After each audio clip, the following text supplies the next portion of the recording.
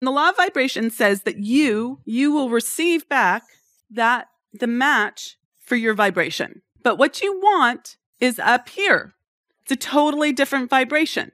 So you have to come up to this vibration. You have to be someone up here that's different than who you're being right now. Are you ready to master your mindset and your business? Join thousands of women each week who use this podcast as a tool to create financial and emotional wealth. And when you're ready to scale to the next level, visit theunstoppablewoman.com/go.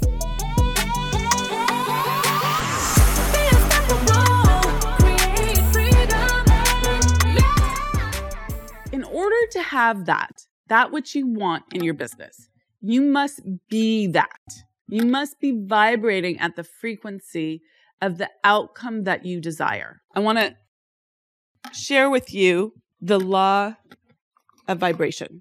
So here you are. You're sort of happy. Nothing tragic's happening. Below this is where you've come from. Okay? So don't think that this is like the lowest of the low. You've made progress, but you're here. And you want something in your business up here. But right now, you're getting these kinds of results. And it's matching the vibration that you're putting out. You're getting these kinds of results. This is the vibration that you're at. Everything in the universe vibrates. Everything is moving at a particular vibration. And you're moving at a particular vibration. Your thoughts, your feelings, your attitude, your personality, your expectations, your standards, what you are available for, what you're not available for, the possibilities that you think are there for you or not there for you, how you wake up in the morning, how you go to sleep at night, what you're thinking in your head when you are here on this masterclass, when you're walking down the street.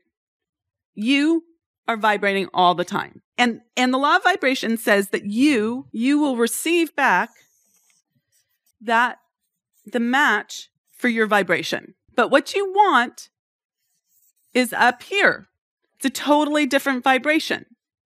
So you have to come up to this vibration. You have to be someone up here that's different than who you're being right now. And then you'll receive at that level. So you have to be this person first, okay, before you have the results, these results. The beingness happens before the receiving. The order is you have to be, and then you have to do, and then you have to have. Then you get to have. Most people think that they have to have the money first before they hire someone, let's say team, in order to have an easier life and be someone at ease. Or they think that they have to have a man in order to go on vacation. I'm making this up. In order to be loved. I'm totally making that up. But you understand that's not the order. You have to be love in order to, and then you have to go do the thing. Maybe it's go on vacation. That's a silly example. But you have to love yourself enough to go on vacation. Then you'll get to have the relationship. Okay? That's the order. You have to be the person. Let's say, can we see some of the things that you want? What's your first aha of the day? I was typing in the worksheet and the fear of energy costs of failure keeps me from testing how I get to have more ease in your... Yeah, you need to be someone who is not only accepting help easily, but also is okay with testing in order. Yes, exactly. So it's, you have to be someone who accepts ease. So this is be ease, right? So that you can have, you're more at ease with yourself so you can do the testing, right? So that you can have the result. Okay, awesome. Okay, so Sissy wants to have a valuable associate, okay? So who would you need to be? This is the next question. Who would you need to be someone who has what you want? Okay, so riff on that a little bit. Who would you need to be? So I want to do only the things that I enjoy doing in my business and have the team handle all the rest. So the result is doing the things you love to do. Mm-hmm. Okay, who would you need to be to only do the things that you love to do? I think I need to be someone who is okay letting go of the things that I'm holding or that I'm holding on to, and someone who is trusting that it'll all be okay. Yep, that's exactly right. Yeah. So you need to be someone who trusts, who has faith, and then you'd want to play that out. What does that feel like in your body? Can you feel it? How would you act? What kinds of things would you do if you actually trusted and you play that out? And then you want to go to the next question, which is, where are the niggles? Where are the doubts? Where are the hesitations? Sometimes they're really faint. You think you're all good, but there's like this little faint niggle. A niggle is just like this little understory, okay? Of like, why is this hard? Why it might not happen? Why it's not for you? Okay. It's all afraid it's going to fall apart. Yeah. So that's a big niggle. Okay. Right. Okay. Not a little one. Okay. So that's the big niggle. Okay. So we do that as an awareness practice. Okay. You can't pretend it's not there. You can't like go, la, la, la, la, la. Like, okay.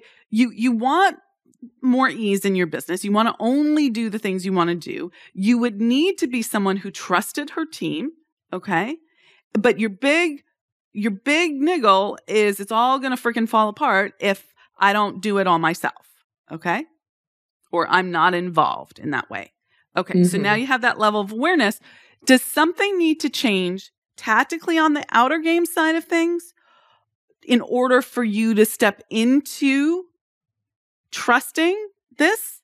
Okay. Or is this simply a belief issue? Like all I have to do is flip my belief. So a tactical example, Wendy, would be like, okay, well, if I wanted to release these 5 projects, these 5 things that I do with my team and not do them anymore because this is not fun for me, there are like these 10 things that need to be offloaded, right? I need to delegate in this way. I need to write up this instruction manual, whatever, right? There are things that need to happen that if you just went like, okay, you got it, you're abdicating responsibility. Okay. So that would be tactical. Inner game is like, actually, I've already shared everything that they need. They need to go make their own mistakes. It's not going to fall apart. Actually, this is me just in the spin. I need to go away and force myself not to engage. Right? So that's a little bit of tactical, force myself not to engage. But the belief is like, I just need to like, it's already there. It's already in play. I've already done all the things.